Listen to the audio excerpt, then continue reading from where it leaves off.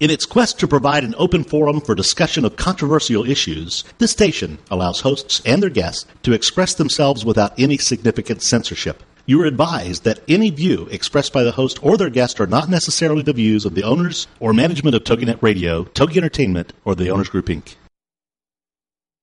Welcome to The Sociable Homeschooler with Vivian McNinney. Vivian is here to talk to you, to encourage you, and to show you how she had a successful homeschooling experience with her Wildflower Academy, and that her kids turned out great, and that with God's help, you can create the same experience she did. From her beginnings in Hostert, West Germany, to Dallas, it's been quite a journey, and her abilities to adapt, survive, and thrive are what make her unique in homeschooling. So have your pen and paper ready. It's The Sociable Homeschooler. And now, here's your host, Vivian McNinney.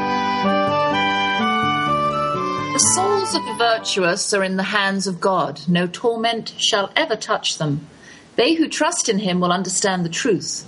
Those who are faithful will live with him in love. Wisdom 3, verses 1 and 9. Can you imagine being in love with God? I watch Malia's face light up when she Skypes her main squeeze back in America. A few minutes with him at random moments during the day carry her through everything she's encountering away from him. It resources her, keeps her going. God promises the same for us, a few moments a day, and no torment will touch us because his hands surround us. His presence eclipses everything earthly. By walking in truth and being faithful, we will feel God's love. Whether or not we will be spared all the pain we encounter as frail humans is hard to say, but we can believe and we can look forward to our chat with him a couple of times a day, which may carry us through everything we're encountering, keep our torments at bay, and resource us. Hello, welcome to The Sociable Homeschooler. I'm your host, Vivian McNinney. Good morning, Texans. Good afternoon, England. Hope all's going well today. My guest this week is Betty Hoeffner, co-founder of Hey Ugly, an association that tells us bullying is not okay and what to do about it. I'll be talking about Canterbury and food, why I'm glad to be home, and sad things like I considered needing a walker when I got up the other night and found I was unsteady on my creaky legs. So make yourself comfortable with a slice of cake and a cup of coffee, or your bowl of cereal and a mug of tea, while I share a snippet of life across the great Atlantic. Yeah, the other morning when the birds woke me up at 4 a.m., I was tempted to call Australia, where people are awake, just like my mother-in-law calls us when she first wakes up, knowing we'll be up and ready to chat. But as I got up, I found I couldn't straighten myself fully. My lower back had seized in the night and my legs were all shaky, and I really could have used one of my mother's walkers, both of which are safely stored in the garage against the possibility of my adopting one as my own. Perish the thought.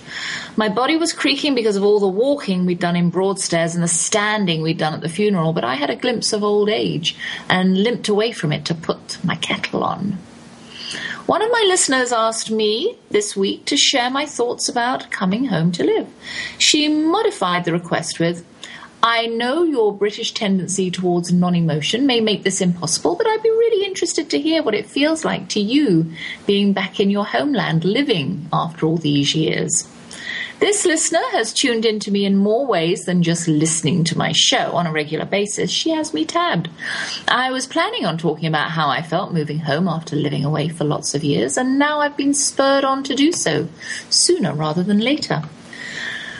In America, I was always asked the question, don't you miss England? And I generally responded, nope, not even the tiniest bit. I'd lived in merry England most of my life and was excited to be living in the new world and start again with the man I was in love with. I enjoyed the challenges of newlyweds, of having to buy a new home, finding the money for furniture, deciding where to put the kind hand-me-down pieces of furniture given by family members, cleaning out their garages. I had my own full-time job. I say my own because I'd always worked for the family business. This was different and exciting and so very much mine. Then I started having babies, and after my fourth, I graciously gave up my job to stay at home to look after and educate my offspring. In the first years, I generally rattled around the vast house, wondering how I ever found time to work and where to put the cast-off furniture we swore we'd replace as soon as we had enough money. But my mother's words came back to haunt me. If you wait until you can afford to fill in the blank, in this case, replace our furniture, you never will. I set down roots in a home we were only planning on keeping for a year, complete with hand-me-down furniture that was growing on me. To say that time got away from me would be an understatement. The 1 year turned into a quarter of a century, more or less, and in a way, I'm a little bit worried about my claim to move here to England for only 1 year. Just a year. We promised our friends, our fellow worshippers at church, the thespians in our lives, and our children, we'd be gone for 1 year. I'm a really good door shutter, but I haven't had to leave anything major behind for a long time. Unless you count resigning from a job never to return, or stepping down from a theatre board without nary a backward glance, or changing the last diaper, with desert dry eyes. Sometimes I see traces in my personality of my parents lurking in the wings of my future life, waiting for their cue line, which I hope never comes. As I said at my mother's eulogy, she made me the mother I am. I don't want to wake up one morning and find that I ran away from my adult children and the responsibilities they laid at my feet. I don't want to wake up one morning in my nursing home bed on these fair but soggy lands and wonder where the last quarter of a century has gone. I really don't want to catch myself in the act of following in my parents' footsteps. Honestly, I don't. My folks moved to Broadstairs 25 years ago on their retirement, and they bought a little house that was so small, guests felt most uncomfortable in its crowded space. My brother asked them when he saw the building plans, "It's tiny. What if Vivian ever wants to visit from America?" I was childless at the time, but I had one on the way, and he was thinking possibly 3 bodies visiting, not the 6 we eventually became. And they replied, "We're not thinking about Vivian." I think that comment speaks volumes about my parents and also helps you to understand why I was not missing England when I fled to America into the waiting arms of my blue-eyed cowboy. But before we go any further, this 850 square foot flat that we're living in is plenty big enough for any number of our children to visit at any time. We'll just have to utilise floor space to the maximum. Today I'm an orphan, but emotionally I was abandoned a long time ago. My brother will agree with me. My parents were so wrapped up in their own love affair, they really shouldn't have had children in the first place. But when parents are still alive, there's that invisible chain binding us to them. In America, I could be myself, but I still fantasize that they were there to see me, managing a show, loving my children, throwing a party, hosting a radio show. I never let go of my desire for their approval of my children and of my life. All that stuff we can never let go of, stuff my children carry too. There's no running away from it. I brought my husband and our children to England a dozen times at least. The last time we were all together here was for the Christmas of 2005-2006.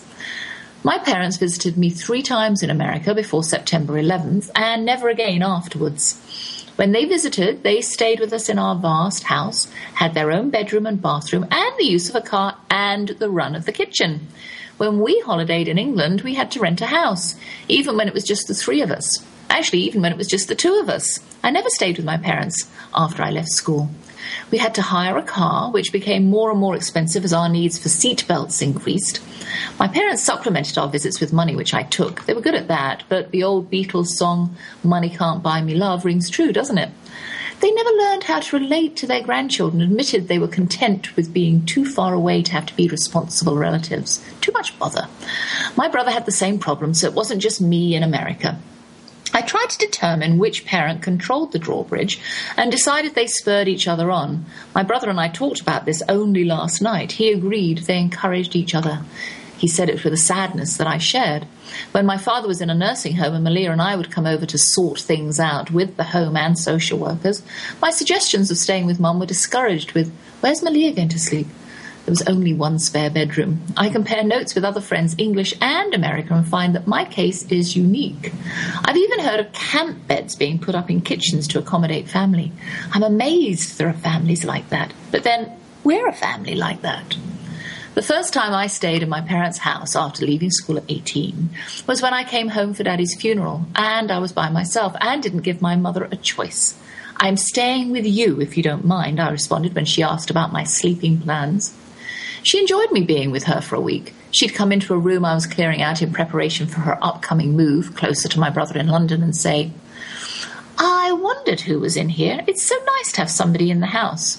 Then, on my last day, she came into my room at 4 in the morning and woke me up to remind me I was leaving soon. So maybe it wasn't so nice to have someone in the house for more than a few days. Even Larry, the blue-eyed cowboy who could do no wrong, wasn't allowed to stay at the house when he went to help her move to London a few weeks later. Actually, we grew used to this. They felt uncomfortable with people in the home, family and strangers alike. The flat here in Beckenham was different. I don't suppose Mum really thought it was hers. When Malia and I came to stay last August for 3 weeks, she asked me the customary question on the phone, "Vivian, forgive me for inquiring, but where are you staying?"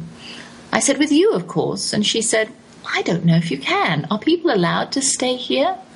We stayed whether we were allowed to or not, and Malia slept on the living room floor with cushions from the U.G.L.Y furniture spread under her sheets and duvet.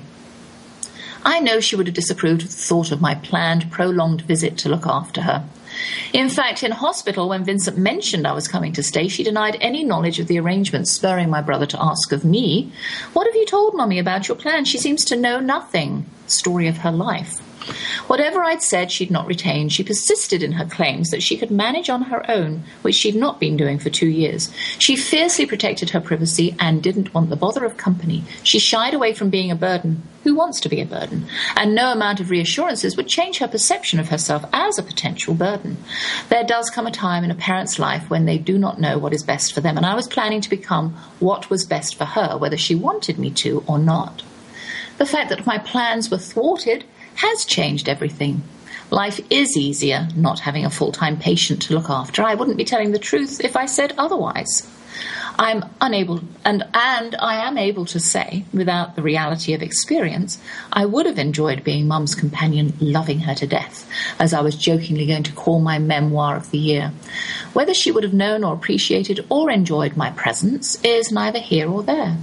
I would have reaped much joy from it. Well, I'm getting ready to go on a break now, and because I don't think I've scheduled any weather forecast news in my show today, I'll just give you a quick update. It's poured with rain for the last 2 days, pretty much non-stop.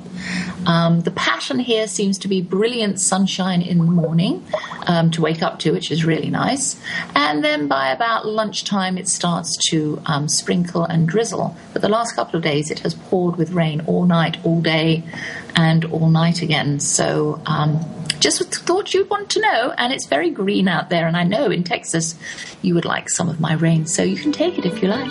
I'll be back in a minute.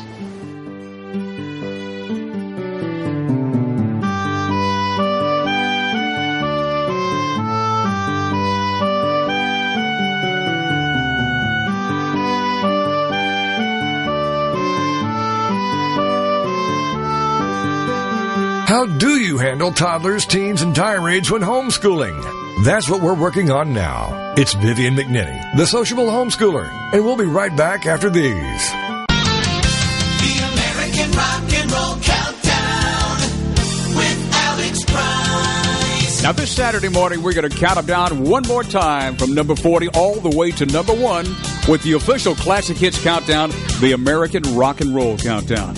We'll count down the biggest hits of the 70s with interviews and artist information, news, weather, sports, you name it, we'll have it this Saturday morning, 9 o'clock Eastern, right here on TogiNet for the American Rock and Roll Countdown. The American Rock and Roll Countdown on TogiNet. The Trick to Getting Published with your host, Florence Blake. Friday nights at 9, 8 Central on TogiNet.com. Flo has seen it, done it, and now can share from her experiences as a newspaper staff reporter, feature writer, freelance editor, and college writing instructor. And now Flo has authored a system whereby her students enjoy a 90% success rate in attaining publication of their manuscripts for the first time.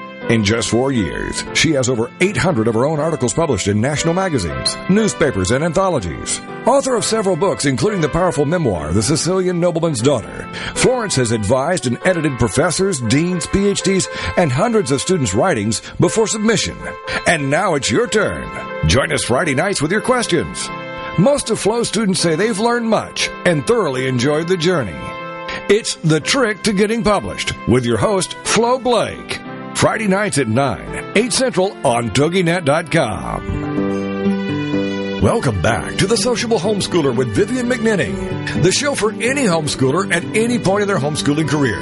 Join us as we plow through the problems, tackle the challenges, and celebrate the successes. It's The Sociable Homeschooler on TogiNet. And now back to your host, Vivian McNinney.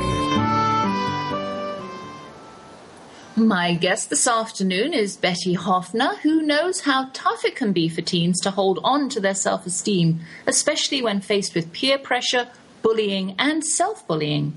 Betty is co-founder of an association called Hey Ugly and has dedicated her life to educating people about the bullied and the bully.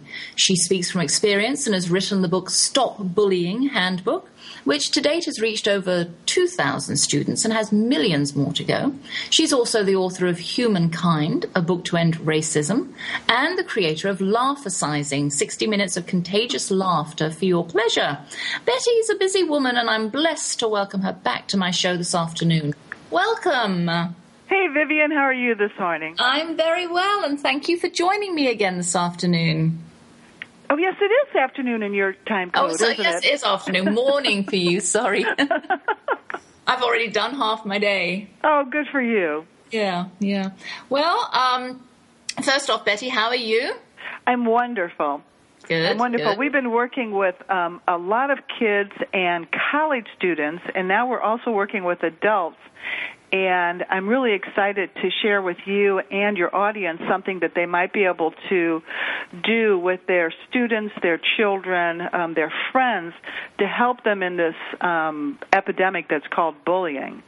And what we've been doing is we ask the child who's been bullied, we say, how bad, show me how bad it hurt to be bullied. And, we show them with their arm span. And these kids, they spread their arms as far apart as you could possibly imagine. That's how much it hurt to be bullied. And then we say to them, okay, that hurts a lot. Let me ask you a question. If you knew that bully that hurt you that bad, when that bully went home, if you knew that something was happening at home, or someone was telling them they weren't good enough, that they were ugly, that they'd never amount to anything, someone or a group of people were making them feel so bad, you knew that was going on to that person, then show me how much that bullying situation would hurt you. And Vivian, guess what? Their hands go down to this tiny, tiny little portion. And I think that's one of the keys that we can teach students, and that's so important, is to have empathy, not only for themselves, but to have empathy for that bully. And it does take the sting of the bullying situation away from what our research has been showing so far. Well, I was going to start off by asking you that you have a great title for one of your presentations. It's called How to Be Ugly. So can you tell us what the letters U.G.L.Y actually stand for and how we can aspire to be ugly? Ugly stands for Unique Gifted Lovable You. And the whole presentation is to inspire the students to find their own uniqueness, to see all the gifts that they have, to understand that each and every one of us is totally lovable, and the most important lesson is that it's okay to be that we are. There's so many times where we're out there being who we think other people want us to be. I mean, I've heard people say, I'm who they want me to be, but we never really know what somebody else wants us to be. It's our own projection and perception that we throw out there, and then we try to make ourselves be something that we're really not. And you know how comfortable that is, right? Yeah. I mean, it's really uncomfortable. So if we can teach them at a young age to just be happy with who they are and to understand that they are ugly. And the other thing is that it's the ugliest word in the English language. So when we get done working with the kids, they go out and they go, I'm ugly. No, I'm ugly. No, yeah. I'm ugly. And then they go, ugly, ugly, ugly, ugly. And it's no longer does that word have the negative power. Well, you were talking earlier about reaching out to college students and to older people now going into the workplace. And I know that you have something called ELAB, Empathy Learning Activity Plans, that you make available to schools. So could we talk a little bit about that? And maybe some of my homeschool listeners might want to, sort of do it with one of their support groups or one of their groups. So okay. Talk to us about that. Well, it all happened when we came up with a curriculum for the students, and we knew that educators had to reach certain mandated learning standards. So we made sure that there were mandated learn standards in everything that we were doing, but at the same time we were teaching students lessons that they needed to know in order to help them to learn everything else. Because when you feel good about yourself, when you're not afraid that, someone's going to be making fun of you, or someone's going to be pushing you, or people are going to be negatively judging you, you can, as we all know, we can all learn a lot better. So the foundation of our empathy learning activity plans is an activity called the Human Being Project, and it's spelled Hueman being, and it helps the students to be able to recognize when they're negatively judging themselves and negatively judging someone else.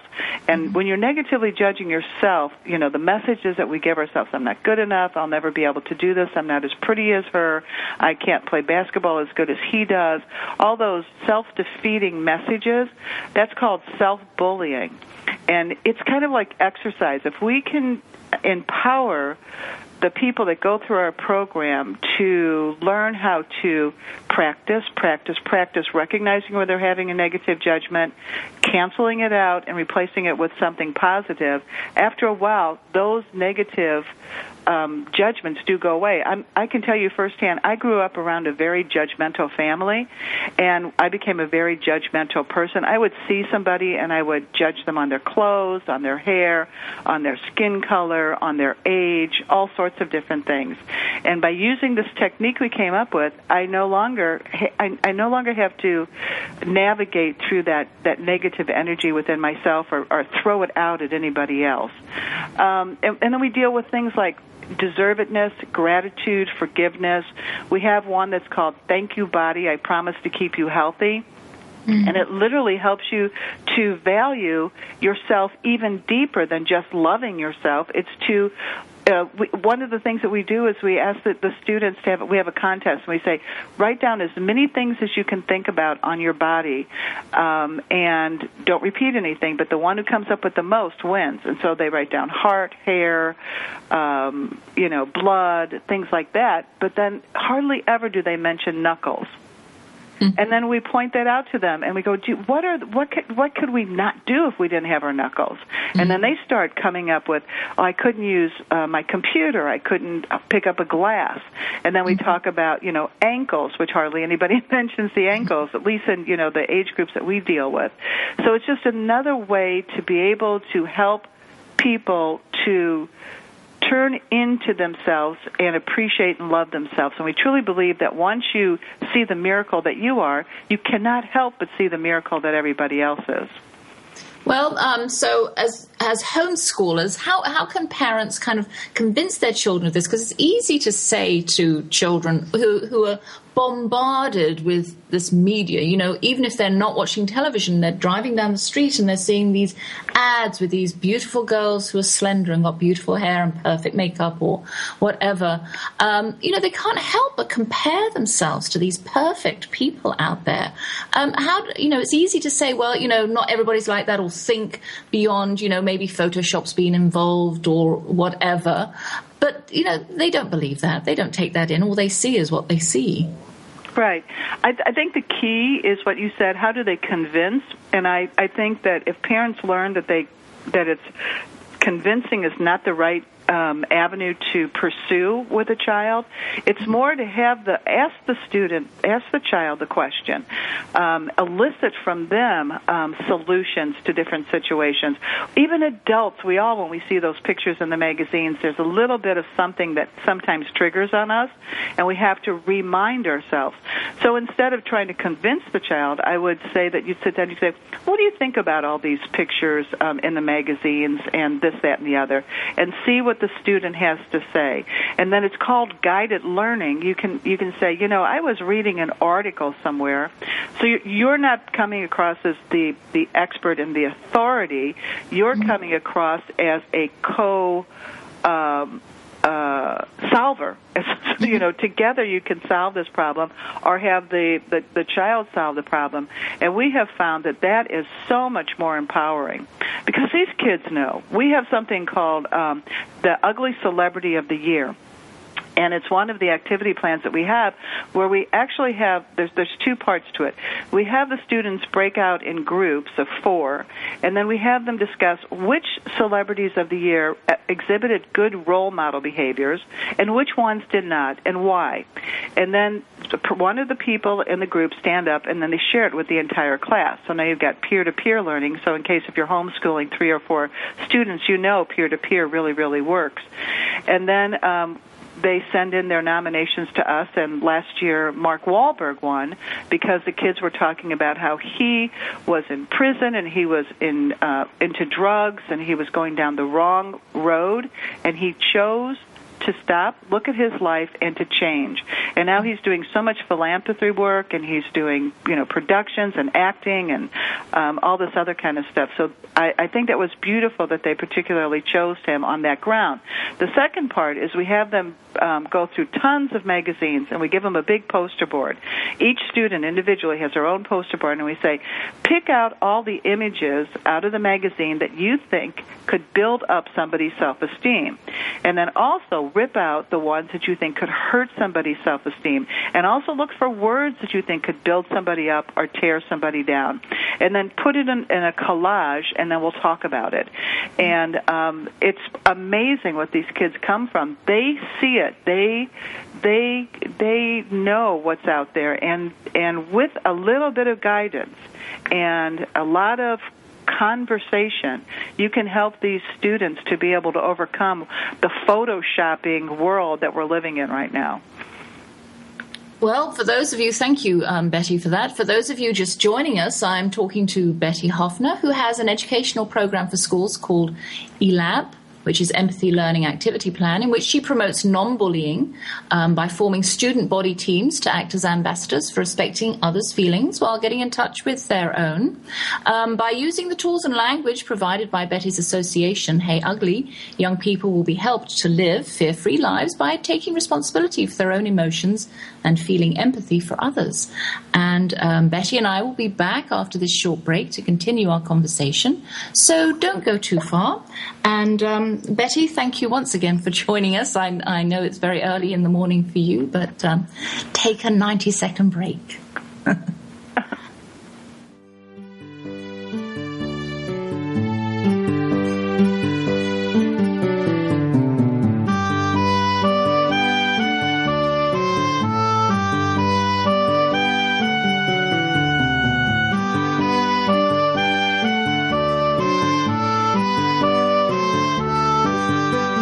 How do you handle toddlers, teens, and tirades when homeschooling? That's what we're working on now. It's Vivian McNinney, the sociable homeschooler, and we'll be right back after these.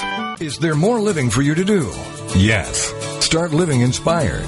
Be here for Living Inspired with Tricia Goyer, Thursday afternoons at 4, 3 p.m. Central on TogiNet.com. Tricia will dig deep into topics that matter most to women, inspiring women to make a change in their own lives and to make a difference in the world, and maybe even deep within their own hearts. Tricia is a wife, mom, speaker, family expert, and author of 24 books. For more information on Tricia and Living Inspired, go to her website, TriciaGoyer.com. That's TriciaGoyer.com. Tricia's vision is to be the voice of hope and possibility for women of all ages. Her intention is to serve ordinary women by encouraging extraordinary things with God's help. Tricia expresses real life, real hope for real women. Is there more living for you to do? Yes. Start living inspired. Living Inspired with Tricia Goyer. Thursday afternoons at 4, 3 p.m. Central on TogiNet.com. Ladies and gentlemen, it's time for you to be a rock star. Get ready to rock with Rock Talk and Craig Deswald, and learn how to achieve rock star status in your industry. Every Tuesday afternoon at 2, 1 Central on TogiNet.com. Craig Deswald is the creator of the Rockstar System for Success. Craig will share easy tips and strategies on how entrepreneurs and businesses can use outside-the-box marketing strategies to stand out from their competition. Each high-energy show will feature interviews with celebrity rock stars as well as business rock stars. For more on Craig, the show, and the Rockstar Marketing Boot Camps, check out the website, CraigDuswalt, DUSWALT.com, so you can learn how to be perceived as an expert and celebrity in your field, so more people come to you to buy your services and products. Then, get ready to be a rock star with Rock Talk and Craig Duswalt, Tuesday afternoons at 2, 1 Central on TogiNet.com. Welcome back to The Sociable Homeschooler with Vivian McNinney, the show for any homeschooler at any point in their homeschooling career. Join us as we plow through the problems, tackle the challenges, and celebrate the successes. It's The Sociable Homeschooler on TogiNet. And now back to your host, Vivian McNinney. So, Betty, I think that's a wonderful idea, how you use magazines and pictures that are out there, and they make their posters and they make collages and stuff like that, because stereotyping is such an easy thing to do. I still find myself wanting to do it. You know, I see somebody on the street or somebody standing next to me in line at the grocery store, and maybe they smell or their hair's greasy or something like that, and immediately and then I have to stop myself and go, no, you know, that happens to me too. You know, maybe other things are going on in their life and that's just not important right now. So consciously, you said you had to, sort of stop judging people because you grew up in a very judgmental family. So what are some of the steps that you can take to do that? What are some of the questions you can ask yourself, let's put it that way, when you see somebody that doesn't quite, sort of fit in with your ideas? Well, the first thing that we do is we have all the students stand around in a circle, and they put their forearms next to each other, and they look at the hue of their skin, which is why it's called the Human Being Project. So, skin color is one of the key things that we judge each other on, and we also bully each other about. So when everybody is looking at that, and we get them talking about how everyone's hue is different, everyone's hue, and then they all recognize that. And we say, now that we're talking about the difference, let's get to common ground. What are things that all human beings have in common? And each student is to come up with one thing. And we give them a little bit of an example to get them started. So it could be as simple as we all have, eyes, to as complicated as we all have feelings to get hurt when we get bullied. So they'll go around the circle, and Vivian, invariably someone will say, butts, and everybody giggles, et cetera, et cetera. Then we jump into negative judgments, and we say, anybody here ever been negatively judged? Everybody raises their hands. So each one talks about a negative judgment that happened to them. And we also say, if you can remember the first time that negative judgment ever happened and who it was that negatively judged you, mention that. And so I always say that, my brother used to call me Thunder Thighs when I was a kid. Mm-hmm. So when we get through with that negative judgment and how terrible it feels, we then reverse it and we say, okay, now fess up.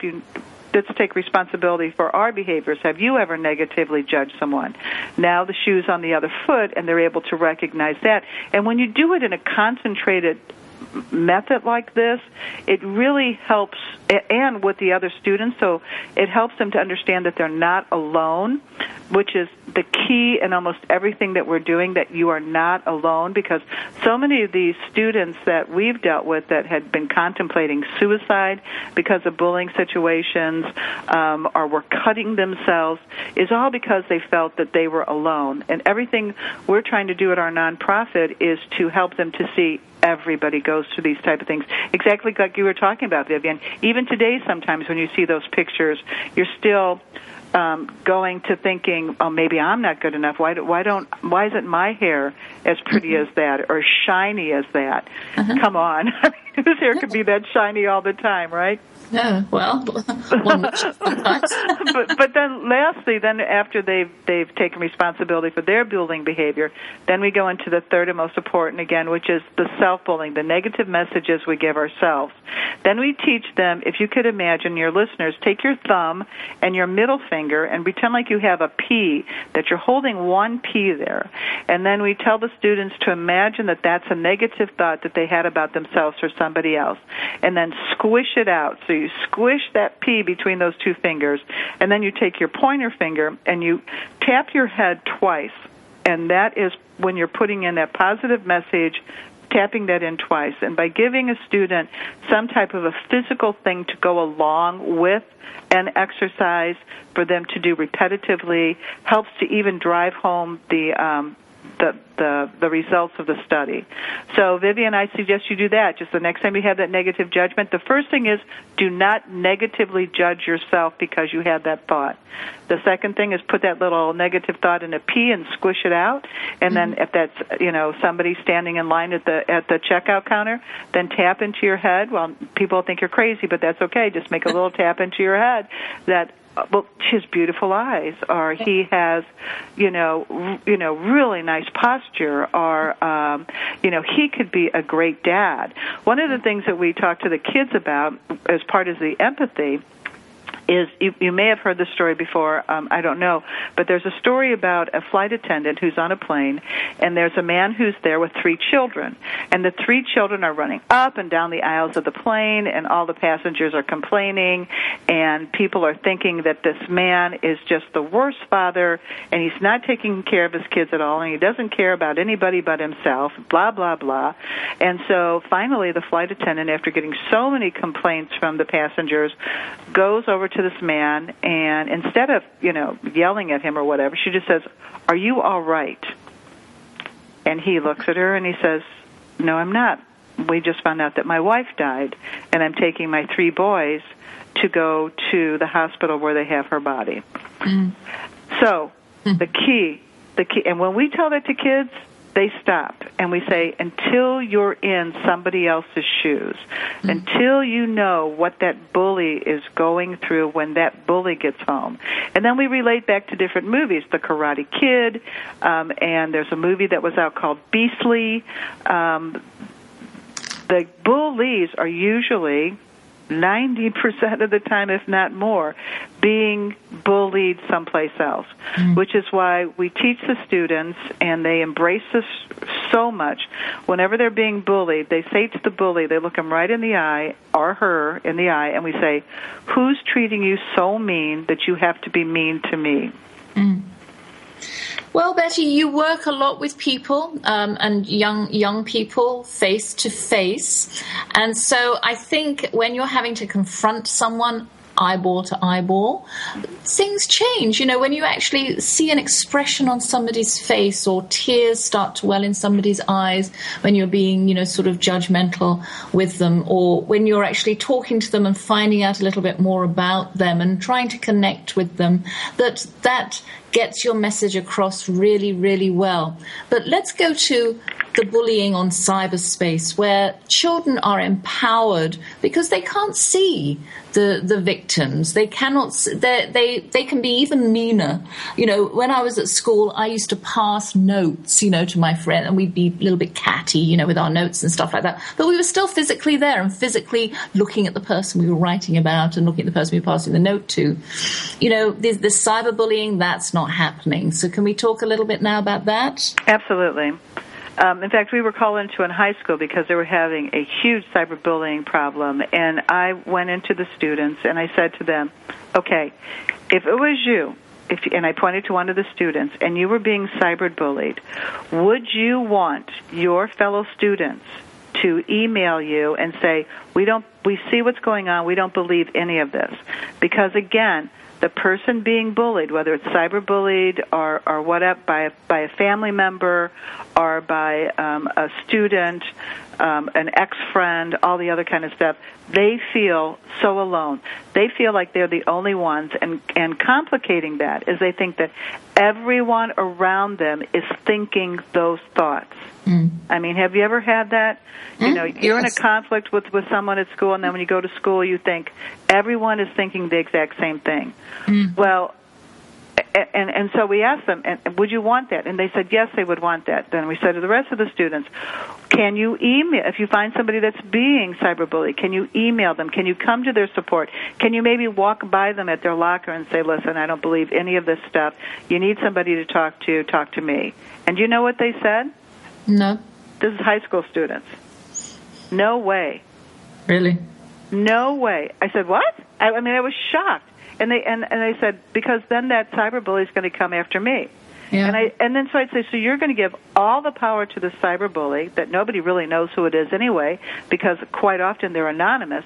You're going to give all this power away to those people just to protect yourself. And they said, you don't understand. Some of these have gangs, and they come out after you in a gang format and will injure you tremendously. Mm-hmm. So there is such a fear out there, particularly with the older students, about this.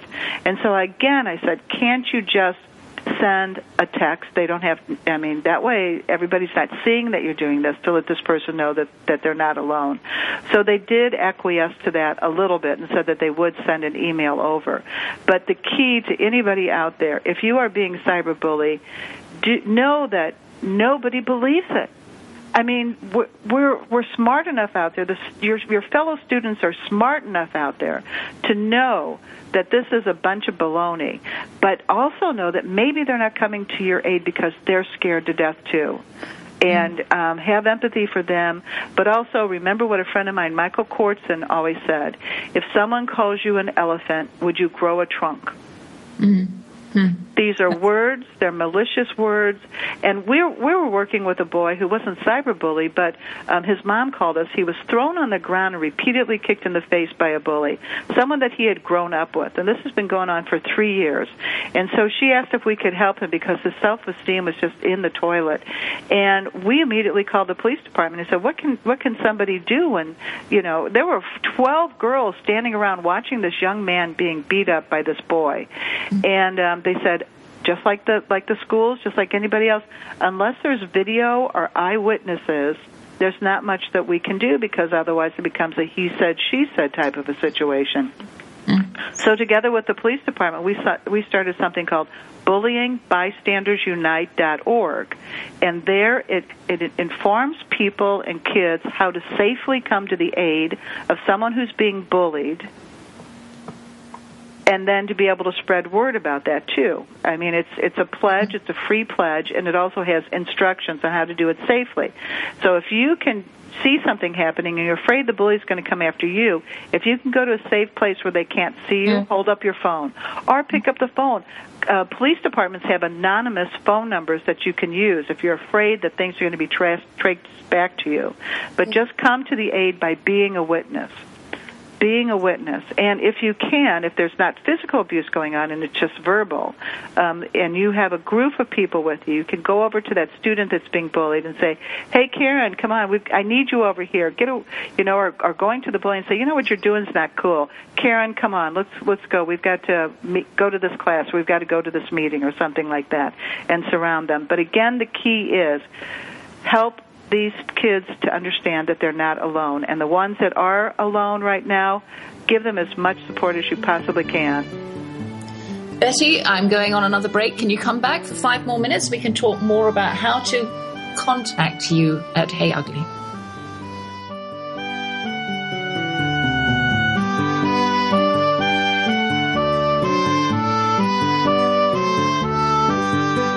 How do you handle toddlers, teens, and tirades when homeschooling? That's what we're working on now. It's Vivian McNinney, the sociable homeschooler, and we'll be right back after these. People think I've made it. I'm popular. I seem happy all the time. I have great clothes and I'm involved in everything. But I have questions, doubts, and fears, just like every other teenager. That's why I'm glad for Teen Talk Radio, where it's all about choices. Join us for Teen Talk Radio with Nicole Odell, Thursday nights at 10, 9 Central on TogiNet.com. The choices we have to make that can alter the course of our lives. Life is too much pressure if we try to go it alone.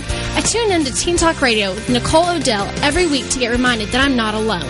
Nicole Odell is an expert on what happens in the lives of teenagers. Join her as she deals with topics like peer pressure, purity, drugs, alcohol, and many other things that might come up along the way. She writes books and speaks to people all over the place, but she says her favorite moments are when she can pull up a chair and chat with teens about what's important to us. For more information on Nicole and her books, go to NicoleOdell.com. Then join us for Teen Talk Radio with Nicole Odell, Thursday nights at 10, 9 Central on TogiNet.com. Teen Talk Radio, where it's all about choices. Girlfriend It is on TogiNet. Thursdays at 10 a.m. Eastern, 11 a.m. Central, with your hosts Patty Wyatt and Lisa Jernigan. This show is your chance to share, learn, laugh, and connect with other women.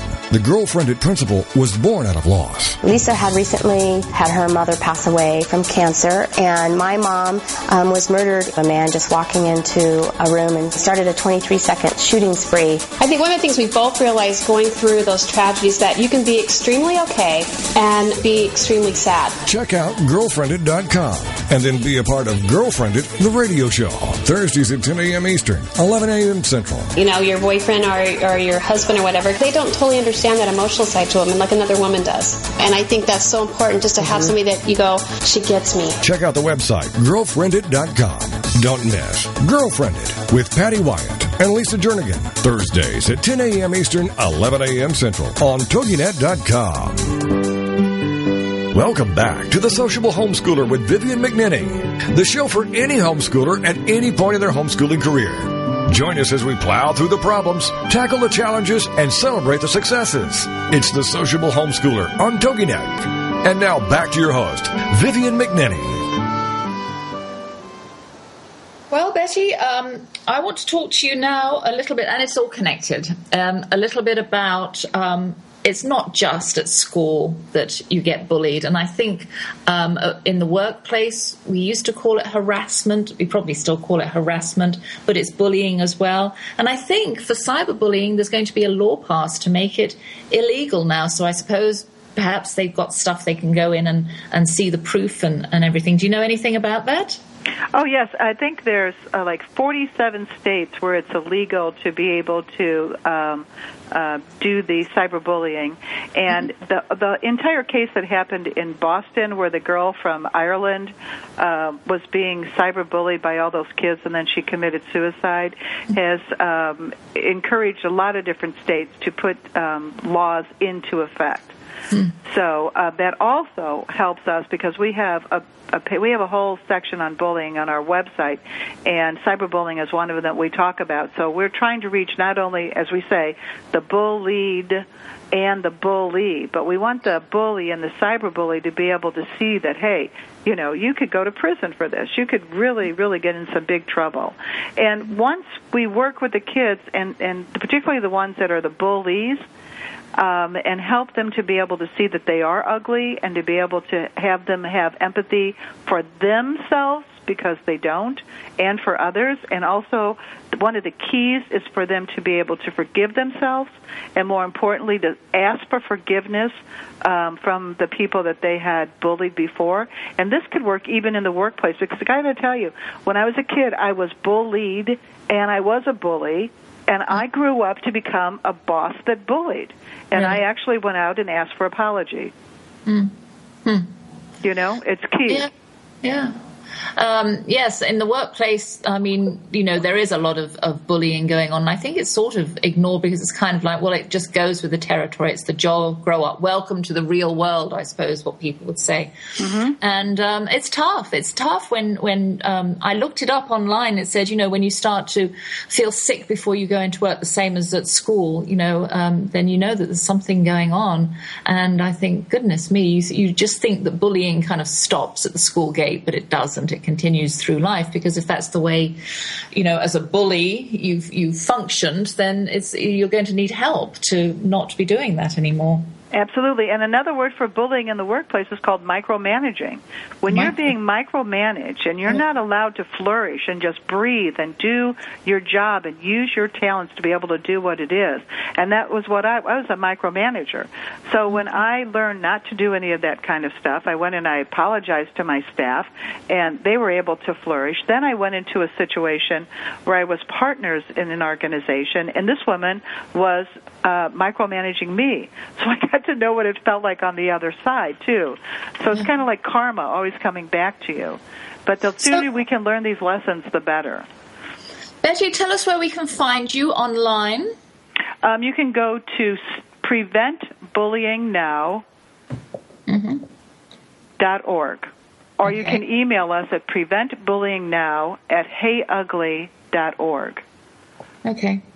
And I know I've been I just go, Hey Ugly, and I get your website, so it's really easy. You don't have to be really specific. But heyugly.org takes you through. You can click on all these links that takes you to the self-bullying, cyberbullying and everything, and shows some of the programs that you do, and going into the schools and forming these young groups that, can teach. Because I think the peers is the key. If you've got your peers, you're sort of helping you and guiding you. I think that is a key in itself. That's right. So, the Hey Ugly site is more for kids, but adults really like it. But for anyone who's an educator, the Prevent Bullying Now shows you all the different programs that are available. Oh, it does. Okay. Yeah. Well, I'll put that on my webpage when I do the podcast. It'll come up with the podcast. So great. Well, Betty, thank you so much for Vivian, joining. it was a pleasure. You are a wonderful interview. It's so fun to be with you. Well, good. I'm glad, and I hope you enjoy the rest of your day and you have a wonderful weekend. Thank you so much for having me on. Bye. Bye-bye. I was talking to Betty Hoeffner, co-founder of Hey Ugly and supporter of teens and tweens who are struggling with their self-esteem, leaving them prime agents for peer pressure and bullying. Betty has written a handbook called Stop Bullying Handbook and has co-authored Humankind, a book to end racism. And you can find her easily at heyugly.org. And she also said preventbullyingnow.org. And you can find all the links to her other websites. And you can go onto my page at TogiNet and find her. So that was great. If you have any questions, you can email Betty as well. I'll put her email address up there. Well, our trip last week to Canterbury, the place where the Barnes family, which is my mother's side, reside, was better than I expected. I was sort of dreading it. I found myself wanting to tell Mum that I didn't really want to be facing all these grieving family members, and I realised she wasn't there to tell anymore, and that I was one of those grieving family members. And on the way, we stopped off to pay our respects at Jacob's grave, located in the ancient and magnificent graveyard of St. Michael and All Angels Parish Church in Harbledown near Canterbury. My, oh my, it was set on a hill overlooking a fantastic fab view of Kent's orchards. Jacob's grave was lovely, with cut garden flowers or daisies picked along the wayside, adorning his precious little patch of ground. It was his wish not to use store-bought flowers, only those that grew wild. His grave was surrounded by old people who had died in their 80s, so his 21 years stood out starkly amidst the octogenarians, and the family is considering a tree to mark his final resting place. We arrived at the house of hospitable Jonathan and Cherry fame and hugged each other, trying not to say, "How are you?" because we all knew we were in mourning for particular family members. But the phrase rolled off the tongue without regard to feelings, so we accepted it and smiled and hugged ourselves a little tighter and did what we do best in these family gatherings, drink tea.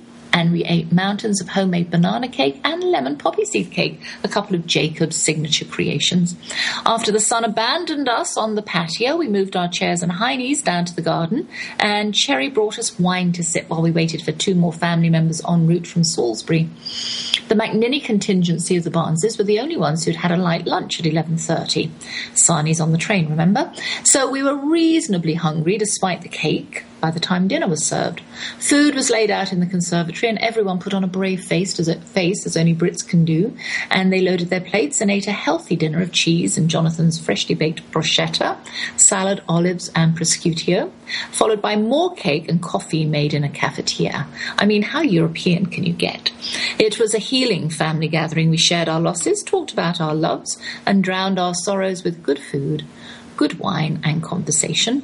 The following day was Mum's funeral. I was sad and spent the morning on the promenade in the sun watching people. 3 o'clock finally rolled around and Mum would have approved of the attendance, 12 in all, a very manageable number. Vincent and I sat in the front with hubby and daughter, and although we know the mass verbatim, without service sheets it was impossible to get all the responses right and know when to kneel or stand, and we felt silly. But no one behind us noticed. I wonder if the priest thought we were a wedding and a funeral lot. The crematorium was next and could have been totally skipped, which some of them did. But my brother wanted to see Mum off, naturally. Afterwards at the pub, we were 10 for the wake. 2 had gone home. We could have had an intimate sit-down meal, but didn't. The large room engulfed us, and we sat huddled at 3 small tables and talked of Mum. May she rest in peace. Well, with a month gone and parents out of the mix, dynamics have changed in Garland. We've noticed that in the 4 weeks since we've left home, a few things have happened that would not have had we been there, or am I just kidding myself? This is what has transpired. Simon, the keeper of our house, has gone native. We asked of our oldest and more sensible son if Simon and his friends run around the property in loincloths, and he replied, I wish. We saw evidence of a skinned squirrel in our fridge, courtesy of Ian's iPhone and Skype. Yes, the critters are a problem, but killing them to eat? Come on. Simon and his friend also caught and killed a turtle from the creek and ate it too. Are they still alive? What's going on? The iPhone Skype informer is pleased to report the house is still standing and very hot because landlord's son refuses to put the air on too much since he now pays the utility bill. Ha! Next on the list of changes, our oldest daughter has moved to Corpus Christi, where she transferred with her teaching job. Corpus Christi, she says, is such a lovely place. It is small and 5 minutes from the sea, and she has friends there. Always a plus.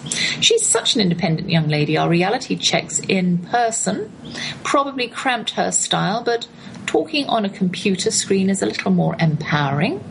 The boys took her out to dinner on her last day. Thanks, sons. I imagine they had a lovely time. Our oldest would naturally be next on the list of changes, but to date, he isn't saying much about how life has changed for him. No killing and eating of questionable creatures, that I know. His contract ran out for his job, and he's spending quality time at the house, probably in the pool. But other than that, I can tell he uses his iPhone as a fact-finding tool. And Malia, how is she doing? Well, she has a job. She's worked 3 shifts so far, and guess what? She's a barista again. And a star one at that, because they keep telling her, well, the way you do it is probably right because you were trained in America. I'm sure she could get away with murder. Yep, you've guessed it. Excuse me, she's at Starbucks. Having been already trained the American way, they love her already. No one in her little store just outside the mall in Bromley shouts, good morning, welcome to Starbucks. They don't ask or put the customers' names on the cups so that they can sing out, Larry, your wet cappuccino is ready at the counter. The manager told Malia on her first day, maybe when we get to know them a bit better, we'll use their Christian name.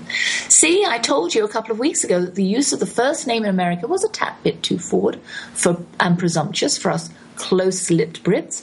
They use porcelain cups and saucers for customers who stay in the cafe and sometimes even walk the orders out to the tables.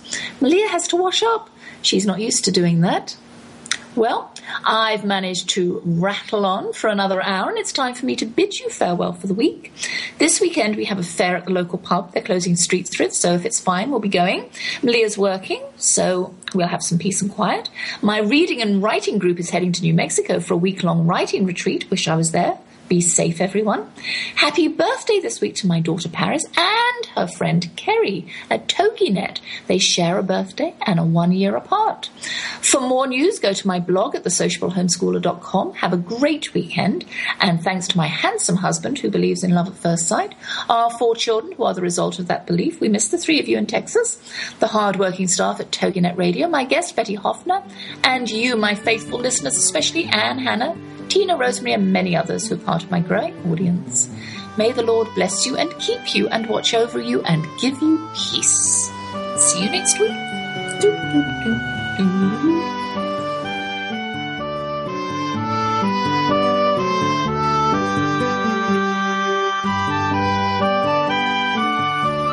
Thank you for joining us for The Sociable Homeschooler with Vivian McNinney on